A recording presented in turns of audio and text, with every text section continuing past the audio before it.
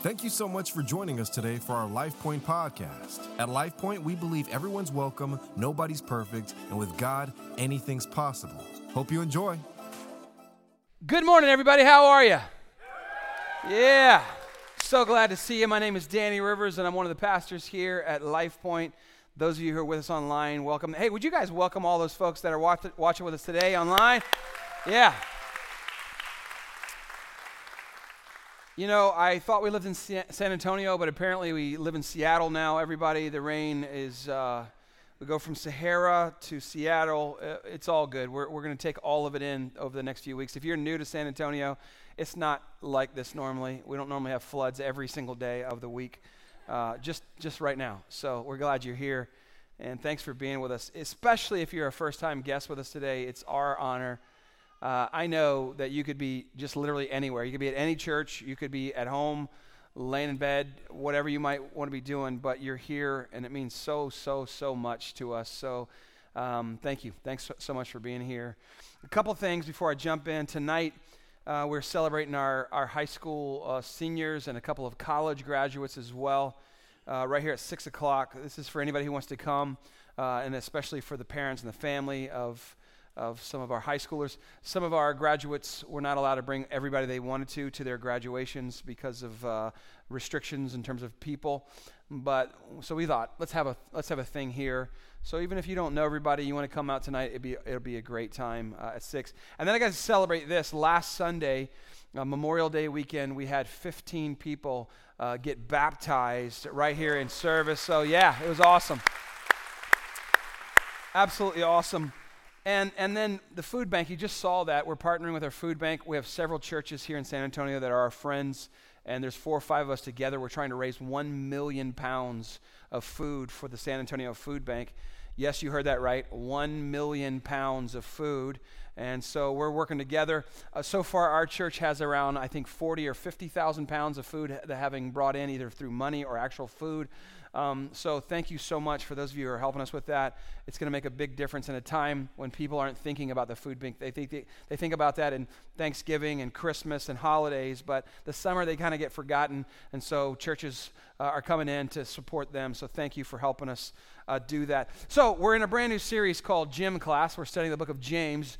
Jim is short for James, thus Jim, J-I-M class. Everybody with me so far? Like, I know you guys got out of school this week, but we're going right back into class, gym class, everybody. We're going to build some spiritual muscles over the next few weeks, and it's going to be awesome. How many of you have siblings? Would you raise your hand if you have siblings real quick? A lot of you do. Most of you do. How many of you have that sibling that is just good at everything? Anybody have that sibling? How many of you would say, no, that's me? Come on, raise your hands. Just be honest. It's okay. I'm the one that's good at everything, right? Now, James is the half-brother of Jesus Christ. So how's that for some pressure, right? Can you imagine his mom? Why can't you be more like your brother? You serious? He's God, you know?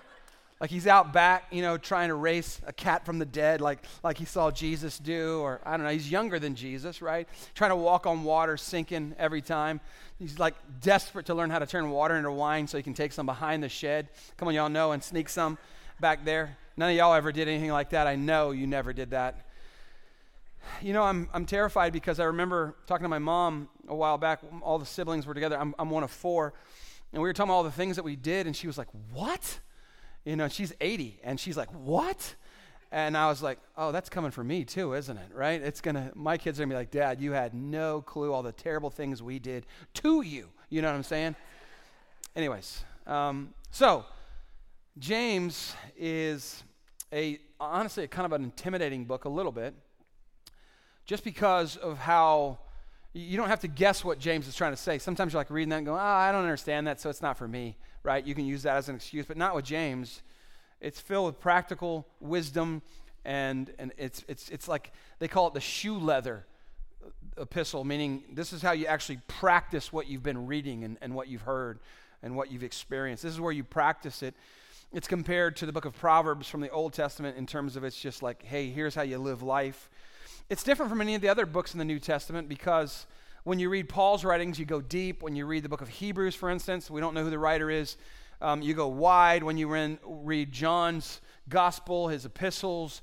It's abstract a little bit. It's a little bit mystical. But when you read James, it's just bam, right in your face. It's one of the general epistles, we call it, meaning that it wasn't written to anybody specifically. So Philippians, written to the church at Philippi, Ephesians, but James, Jude, 1st and 2nd Peter, 1st, 2nd, 3rd John, they're general epistles because they're just written to sort of everybody. And James is kind of a punch in the throat, or as I like to do, every now and then I'll just flick my kids in their throats. It's a really kind gesture that I do to my kids. Not in meanness, I'll just go, hey, and then they'll be like, come on, Dad. Well, James kind of does that too. Matter of fact, when you're reading through James, I'm going to challenge you, all of you, to get into the book of James over the summer. Like, just read it one verse at a time. And when you read something, you're like, oh, man, I'm not doing that right. Just flick yourself in the throat. It's for Jesus. It'll help you. You with me on this? No, nobody's with me on this. You know, this is a letter that he's writing to people. And normally when you write a letter, you just start off with some niceties. Hey, we miss you. It's been great seeing you. Saw the kids on Facebook. They're awesome. But James doesn't do that right out of the gate. He's kicking down doors, taking names. And you know his wife, Mrs. James, I don't know what her name was. She's like, James, you're going to run everybody off because James is a pastor of a church. Everybody's going to leave because you're too straightforward. And he's like, whatever, I'm just going to say it like I see it. And so when you read James, it doesn't tickle your ears. You know, the Bible talks about in the last days there'll be churches that are known for just tickling people's ears, like saying whatever they want to hear. And James is like, nah, we're not going to do that. We're going to say it like it is, and it's going to be the truth. And if you'll avail yourself to it, it will be transformative.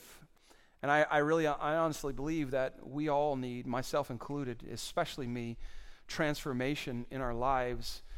Because we have so many cultural Christians who are like, I go to church once a month and you know, 5 times a year or whatever. And that's you. I'm not trying to beat you up. But a lot of times there are church people who are like, I come to church this one time and then I just do whatever I want the rest of the time. And I don't believe God's pleased with that. I believe that the Bible is meant to transform us into the image, into the likeness of Jesus. And if that's not happening in your life and in my life, then we got to second guess ourselves. We really do.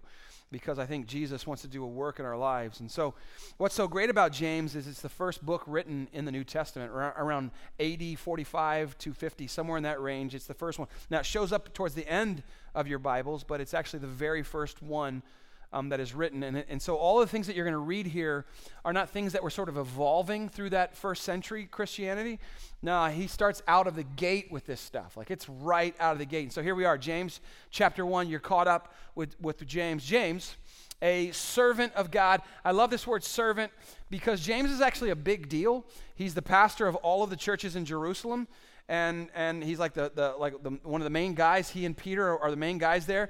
And not only is he a servant of God, but he's the brother of Jesus. So, like, if it had been me, it'd be like, Danny, brother of Jesus. You know what I'm saying? Instant street cred. Like, word on the street is this dude is serious because his brother's Jesus, right? But he doesn't do that. Servant of God and of the Lord Jesus. Now, I want you to think about this. You all who have siblings, you raised your hands. What would it take for your brother or your sister to declare themselves the Messiah and you believe them? Right? You're like, I'd have to come back from the dead. Right, yeah. Well, that's exactly what happens here. Because James, if you read the scriptures, James and his brothers and sisters, they don't believe in Jesus at first. They don't believe in him. But by the end of it, they're like, hey, I'm a servant of my own brother. So, like, I don't know about the Bible. I don't know about Jesus. Like, this is pretty good proof right here that a sibling says, I'm a servant of my own brother. That's a big deal. So, to the 12 tribes, this is a word I want you to emphasize with me, scattered among the nations, greetings. Now, let me set this up.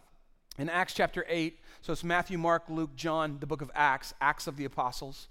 We find the Christian church being birthed. By chapter 8, chapter 9, we're seeing that the church is being persecuted right out of the gate. So chapter 8, we find there's Stephen. He's a follower of Jesus. He's being stoned to death, not like Colorado stoned. Come on, can I get an amen? But like rocks on the head stoned. And from that moment, the Christians start scattering. They're fleeing from the city. They're fleeing out into the country. They're fleeing to other towns. They're going into Italy and into Turkey and all over the Mediterranean rim. They're going all over the place. And so on the one hand, it's exciting for them because it's like this new faith. It's taking root. It's blowing like wildfire. But there's persecution. It's scary. People they knew had been killed. There's an emperor in Rome called Nero. He's using the Christians as torches, like their bodies. He's feeding them to lions. He's using them in the gladiator games. And so they're running, and so the Jewish diaspora is in full effect, and they're just fleeing all over the world, which we find them all over the world now, and part of this starts right here and just before this. So James is pastoring his church, but they're not allowed to gather. They're not allowed to gather, and we know exactly what that feels like. So the phrase scattered among the nations is telling, because the first century Jews would have believed that, the announcement that God has come to earth, that the kingdom of God is here, is that all of the tribes would come back together under one banner. The Jewish nation would be intact. Instead, they find themselves exactly the opposite. So James is not writing to a gathered together, all under one roof kind of a community. Instead, he is writing to a dispersed, where is God at community. That's who he's writing to. And so he writes these amazing words. And I love that he starts where he starts, because he's saying Christianity works. Following Jesus works best, actually, when it's hard. Jesus will be at his best in your life when life is hard. And there are certain days, and I think even if you're not a believer, you could say, yeah, sometimes life is hard. Right? I think we can all say that. And James says, this is where God's at his best in his work. So James chapter 2, I highlighted these words, consider it. And if you have your Bibles, by the way, this is a paper Bible. I know that many of you don't know what that is. Students, this is paper. It has a feel to it. It's interesting. But there's something about having a real Bible in your hand. I read a lot of scriptures from my phone, honestly. But there's something about being able to write in, underline, make some doodles or whatever to help you emphasize the Bible. The Bible, not only do we need to get into the Bible, we need the Bible to get into us. Amen? So bring your Bibles over the next several weeks. Consider it pure joy, my brothers and sisters, whenever you face, this means to fall into unexpectedly. That's what the Greek means. When you face trials of many kinds. So what we know is it's whenever you face, meaning if you go to Vegas, what are the odds that you're going to face a trial? 100%. James is saying 100%. Just go ahead and lay money on the fact that somewhere in your life, you're going to have hard times. Well, I don't know if I want to have a God like that. Well, that's just the kind of God that this is life, right? So it's inevitable, but they're purposeful, right? The trials are purposeful. They're going to do something for us, but they're also unexpected, and there's many kinds: financial, relational, career, health. There's all kinds of trials. Consider it pure joy. So he's like, yeah, I want you to get super happy whenever bad stuff happens, and you're like, I'm already out, bro. I don't even know what you're talking about. It's like I'm supposed to go, hey, my wife's divorcing me. I lost my job. Woohoo! Right? Some of you be like, hey. No, it's just don't. I was driving a car to work the other day, and I crashed into somebody, and now the Texas Hammer's involved, and he's hammering me for $400K. Woohoo! Right? Anybody know the Texas Hammer? We will hammer you, Sorry, don't sue me. Let's be honest, when you're in a trial, when you're in a season where it feels dark or difficult or discouraging, our emotions tend to be all over the place, and we can feel sometimes clearer than we can think. Right? You know exactly how you feel, but you don't know what to think about how you're feeling. So let me just say then what trials are not. Trials are not sent to us by God to punish you. It's going to feel that way sometimes, but that's not at all what's happening. A trial doesn't mean that he's failing you or that he's forgotten you. The Bible says that God says, I will never leave you, nor will I forsake you, meaning he's not even capable of such an act. He's incapable of forsaking you. Because if he were capable of it, it would make him a liar. And the Bible says there is no possibility that he can lie. No possibility. But it can feel that way when you're in the middle of a dark season. He's not out to get you. But here's what I want you to know. We said this last week. He will never waste your pain. He will always use the bad things that happen. He didn't cause all of them, But he will always use the bad things that are happening in your life for your own good. If you work with him, he will make certain that you come out better on the other side of the trial. So back to verse 2, there's this word that we often miss. It's the word consider. He says, consider it pure joy. Consider, a deliberate look at, right? Consider it. Consider the trial that you're in. Consider the pressure that's mounting. Consider the challenge that's going on. I want you to consider it. Because your first instinct is going to be to go to your feelings and how scary and how fearful and how angry and how worried and how anxious this. And he's like, no. And I want you to stop and consider it an opportunity. And I know that's super hard because some of you have been through some really, really, really challenging things. So the notion that you could stop and consider maybe there's a benefit here. See, I cannot control the circumstances in my life. I can't. Things happen. But I can control my response to them. And he says, so I have a thought for you, and I have an idea. In other words, I want you to have a new frame of reference when you're going through trials of many kinds.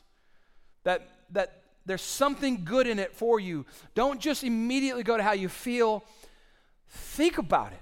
How do you interpret it? Stop and consider it. Why?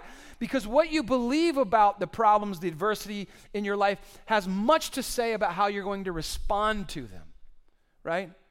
And James is saying, whenever you face a trial, a difficulty, I want you to consider not just the negative, not where your mind goes immediately, not the helplessness, not the fear, not the anxiety. I want you to think bigger than that. There's a purpose in this somehow. Consider it.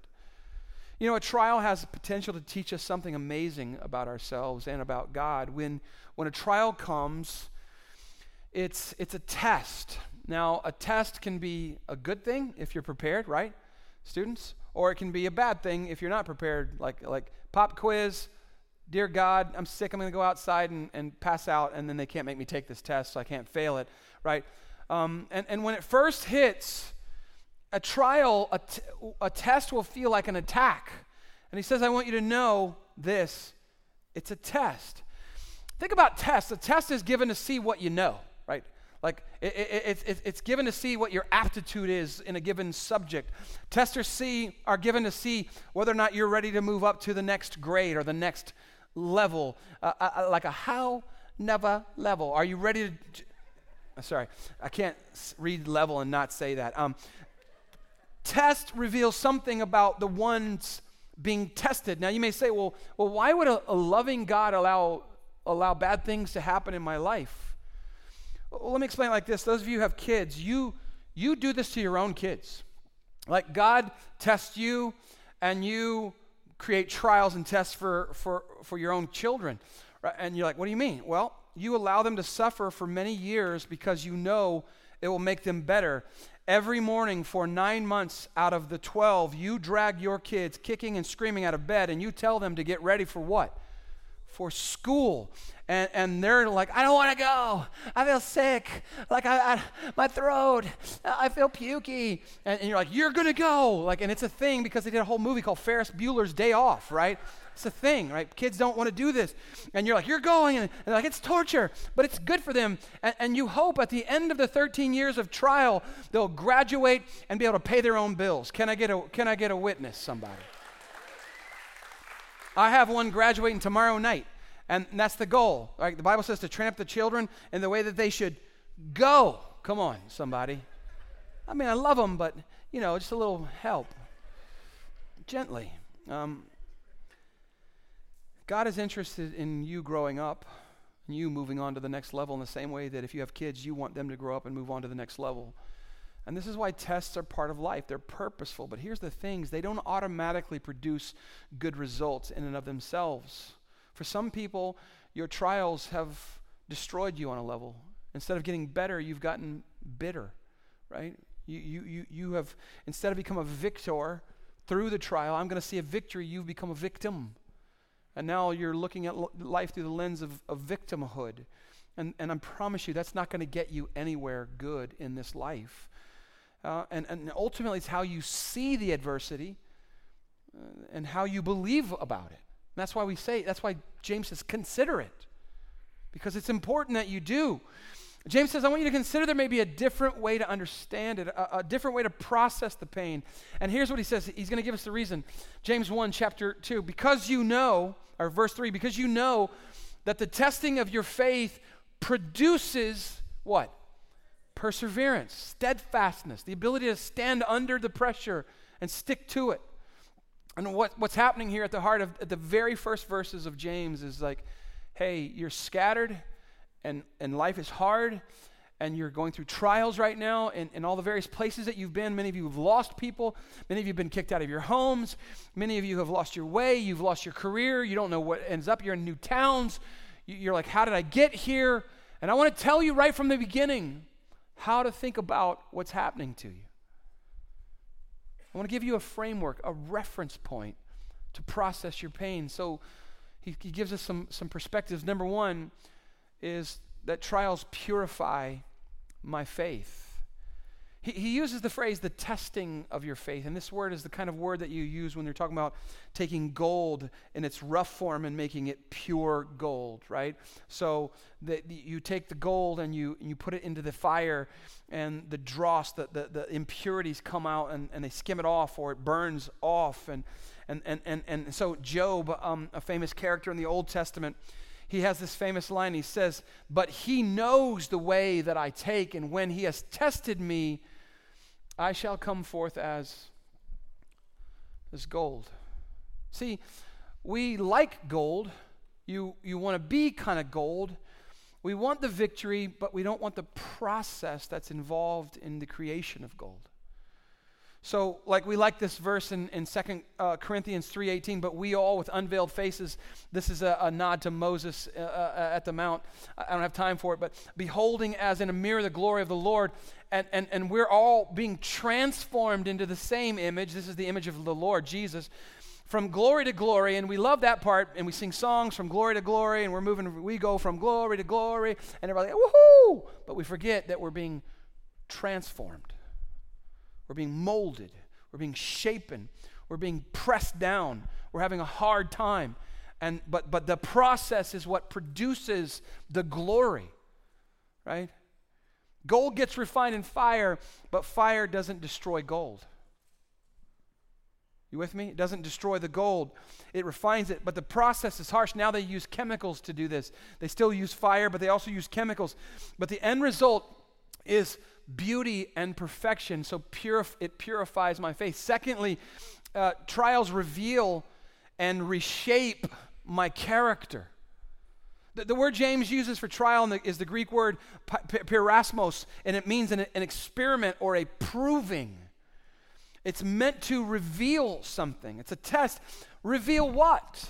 The defects of our own character. It's almost like a stress test. I had one of these one time where they put you on this machine and they're testing your heart to see if there's something wrong. And sometimes they'll even use a kind of dye to contrast so they can see the good and the bad. And there's got to be this contrast. This happens to us when we face adversity and we discover something about ourselves that we may not be comfortable with. So the challenges that we face don't just test us, don't just purify us, they reveal us. Crisis is a revealer. It does. It brings to the surface what wouldn't come to the surface without pain. And this is so often true for me. I find things in my own heart that I'm not comfortable with, that I wish weren't true. Sometimes our trials reveal that we have an anger problem. Sometimes our trials reveal that we have a sense of resentment about other people, that we can't even see them without going, man, you make me mad. Man, you disgust me. Sometimes our struggles can reveal that we're motivated by greed or by envy. Sometimes our trials help us to realize that we just believe that the world revolves around me. Like everybody else is supposed to just get in line around me. And if I'm being fully transparent, I've learned some things about myself in the past, year and 3 or 4 or 5 months that I didn't like learning about myself. The pressure got applied, some flaws in my thinking, some flaws in the way I thought about some people. I don't think I would have seen any of this had it not been for the crisis that was 2020. It brought to life, to the surface, things that I don't like. And now I'm going, oh, wow. Got to flick myself in the throat. Sounds kind of awesome. Okay. Now I have a big red, it's not a hickey, y'all. It's just a red mark where I've thumped myself. You guys are like, this guy's a preacher? He's a pastor? What kind of church is this? All the new people.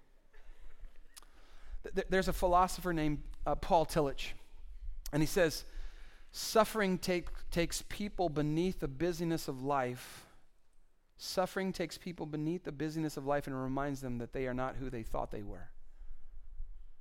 Suffering does that. That's what James is saying. And I want you to consider this suffering an occasion for joy, if for no other reason than you discover a truth about you that you did not want to admit. I want that you stop pretending to believe or be something that you're actually not. Maybe part of the challenge you're facing is not the problems that are out there. Maybe the problems are in here. And James says, trials reveal what's going on inside your heart, inside your mind.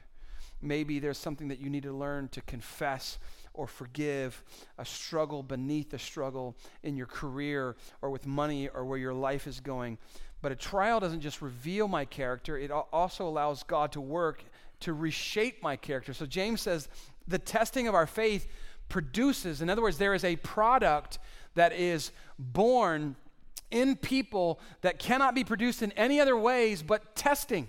There are no shortcuts. There are no hacks. There are no workarounds. I just want to live a life free of pain. Let me tell you something. You will not accomplish one thing in this world that's good if there's not some pain involved in your life.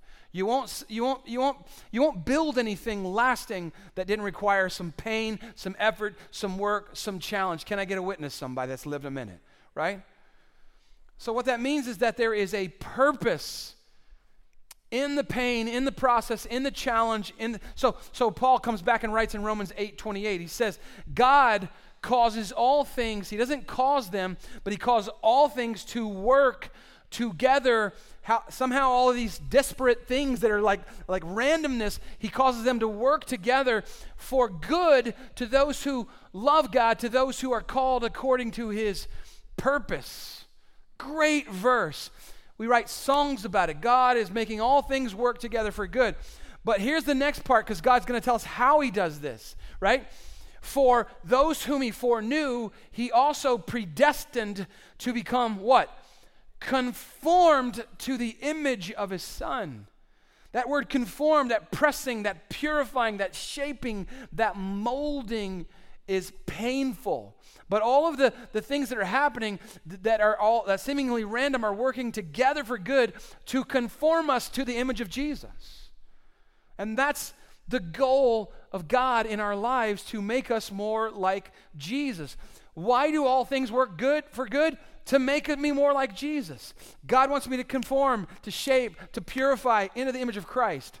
So, in fact, I'd say this is the number one goal that God has for you. So think about Galatians 5:22. It starts talking about the fruit of the Spirit, but the fruit of the Spirit is love, joy, peace, forbearance, or patience, kindness, goodness, faithfulness. And how many of you ever realized if you've ever looked at the fruit of the Spirit, you're like, I must not have that yet. And then your children are like, no, you like have maybe 2 of those. And that's only because you're on meds, you know. It's the only reason, right? It's a fruit of the Spirit, meaning it's not something I earn or deserve. God gives it to me by his Spirit. But all of them are not working on equal footings in my life, right? For instance, I am not patient. This is not the fruit of that's at work in my life right now. So how does God get that working in my life? He gets that oftentimes by teaching us, by putting us in the opposite situation. So if he wants to teach me how to love people, he'll put me around unlovely people. And you're like, oh, that's why I work at that job. Makes sense now, right? Right? If he wants to teach me about a peace, he's going to let me experience some chaos. And you're like, the dinner's burning, the phone won't stop ringing, the cat grabs the dog, the kid's diaper's dirty. This is where you learn peace. You don't learn peace on the beach in St. John. Anybody has peace there. It's no special gifting. I have the fruit of the Spirit, you know. No, you don't. You paid a lot of money to have that. Show it to me when it's chaos, and then I'll believe you that you have the fruit of the Spirit in your life. This is how God does this. He puts me in situations that test me in those areas. I'm not very patient. Right? I'm still on a kindergarten level when it comes to patience, y'all. God's at work in my life. The trials, number 3, the trials make me stronger. This is the last one. The music's playing. You're like, I've heard that before, bro. I know how this goes. Right? We're almost done, right? Consider it a good thing. Consider it joy. Consider it joy when you go through struggles, because they can make you stronger. Back to verse 3, because you know the testing of your faith. Pretend like it's there. Because you know the testing of your faith produces perseverance. Now, perseverance is not like passive, like I just sit there and just try to survive. No, it's active, right? It's staying power, it's endurance, it's the ability to keep on keeping on, to hang in there. The Greek here is literally the ability to stay put under pressure, to stay under pressure, because we live in a world that says you're supposed to be on top of all your problems. You're supposed to be at the top of your game. And James says, there's going to be some season where you're going to be actually just under it, under the pressure. And that's what perseverance is. Like when I'm under pressure, I stick it out. Because we need a lesson in perseverance, because so many people, even in the last year, just walked away from faith, walked away from God because they had no staying power. In other words, you gain something you wouldn't otherwise have when you go through a struggle. You grow in a way you wouldn't otherwise grow when you grow through a struggle. You gain the ability through the little seasons of testings to get through stuff that feels unget-throughable, if I can use that. You endure, you persevere, you endure the storms, you go through, you don't give up. And what this means is that you become more godly, you become more like Jesus. The trials will be used to transform you into the image of Christ. But honestly, sometimes the best picture of faith is I'm just hanging in there, man. I love the way Paul says in Ephesians chapter 6, he says, therefore, put on the whole armor of God so that when the day of evil comes. So this can mean a lot of things, but one of the things that it means is when it feels like evil things are happening in your life, evil things are happening around you. When that day comes, you may be able to stand your ground. And after you've done everything, like you keep just getting waylaid in this wave after wave and beat down after beat down, after all that's happened, you can still stand. Every little test you're passing through life, every little challenge you're passing through life, you're getting an A, you're getting a B. Some of you are like, I got maybe a D minus. Well, as long as you didn't get an F. Come on, just can I get a witness there, right? All of these are giving you the ability to stand under the pressure when life gets really hard, when the bottom falls out. And we have these moments in life where we want to quit, we want to give up, we want to walk away because it feels like God let me down or God's not there. But when you read the scriptures, what you come away with is that God is in the business of transformation. And the best kind of transformation often happens if you read the Bible in the wilderness. That solitude that John the Baptist had, that Jesus had, that Peter had, that Moses had, became the furnace of transformation. It was the pain, it was the struggle, it was the loneliness, it was where's God? All of that became the furnace of transformation. And God does his best work, and we'll say, well, God doesn't love me because he's allowed me to go there. No. This is proof that God loves you. Whom the Lord loves, he chastens, the Bible said. Well, I don't want a God like that. Well, get ready, because that's the kind of God you got, because he's interested in your best, not your worst, not your average, your best. He wants to bring out the best in you. He wants to turn you into gold kind of a person.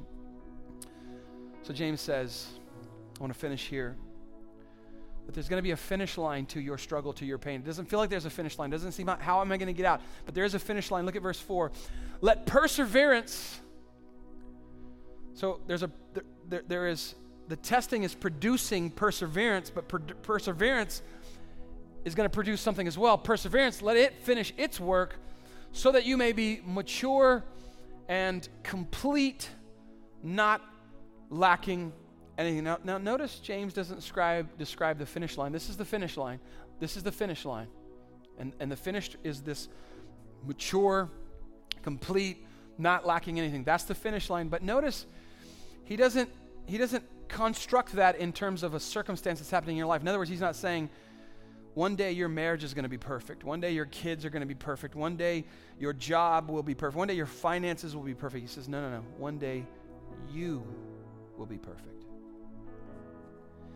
You will be complete, mature, whole, not lacking anything. So something more important than just getting through something, this moment, this time, this season, is at stake. Something more important is in the challenges that you're facing in your life right now.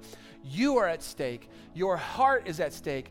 And for some of us, our eternity is at stake because we still haven't said yes to Jesus, to following Jesus. And I love how the writer Dallas Willard, who's gone on to be with the Lord, frames it. He says, the main thing God gets out of your life is not the achievements you accomplish, it's the person you become. Because we're not human doings, we're human beings. And we can think, what it means to follow Jesus is all the stuff I do. No. It's the person you become. That's what God's interested in. That's what James is saying. It's about you. God is trying to form you. God is trying to shape you. You're under trial. You're under pressure. You're in the difficulties. You're feeling like all hell is breaking loose in your life. No. If you'll stop and consider it, oh yeah, James said there will be days like this, moments like seasons like this. Yes, it stinks. Yes, it hurts. Yes, it's confusing. Yes, it's disorienting, but I'm going to stop and consider not just my feelings. I'm going to stop and consider, okay, God, somehow, some way, you're going to bring good out of this situation. Doesn't seem possible right now, but you will bring good out of this situation. And so here's the thing. Here's the challenge.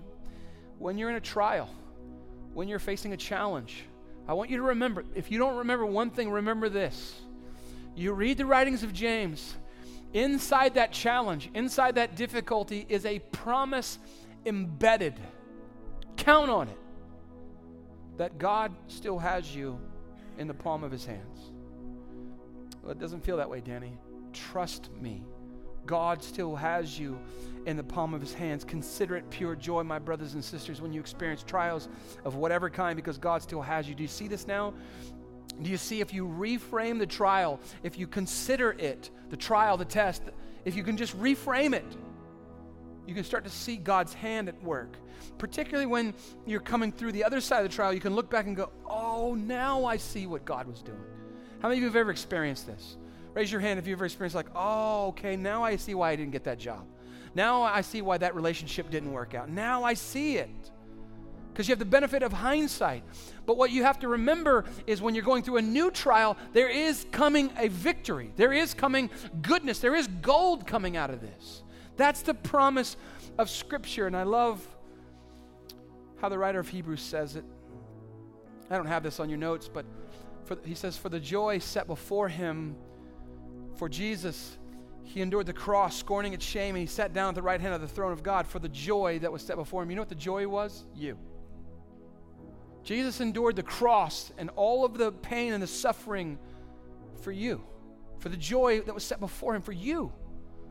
That he could look beyond the pain, beyond the tomb, beyond the cross, because on the other side of it was victory and triumph and salvation for you and for me. And so the writer says right before this verse, so we're supposed to run our race well, right? We're supposed to run our race well. And he says with perseverance. And in the struggle and in the trial, he says, I want you to fix your eyes on Jesus, the author, the beginner, the beginning and the finisher of my faith. That he who has begun a good work in you will perform it all the way through. That's the promise that's embedded in your challenge, in your struggle, that you can count it joy because right in the middle of it, there's a promise that you're coming out on the other side and you will be a better version of yourself than before you went through the trial. So, last verse. This is verse 12. I had to skip a lot of goodness, but I want to give you this. Do we have this? Okay, I gave it to y'all late. It says, blessed is the one who perseveres under trial. So we've heard all of this. But there's something even more than what we're talking about. Even more than a better version of you, there's much bigger things at stake. Blessed is the one who perseveres under trial, because having stood that test, that person will receive the crown of life that the Lord has promised to those who love him. He's talking about heaven, y'all. He's talking about an eternity with Jesus.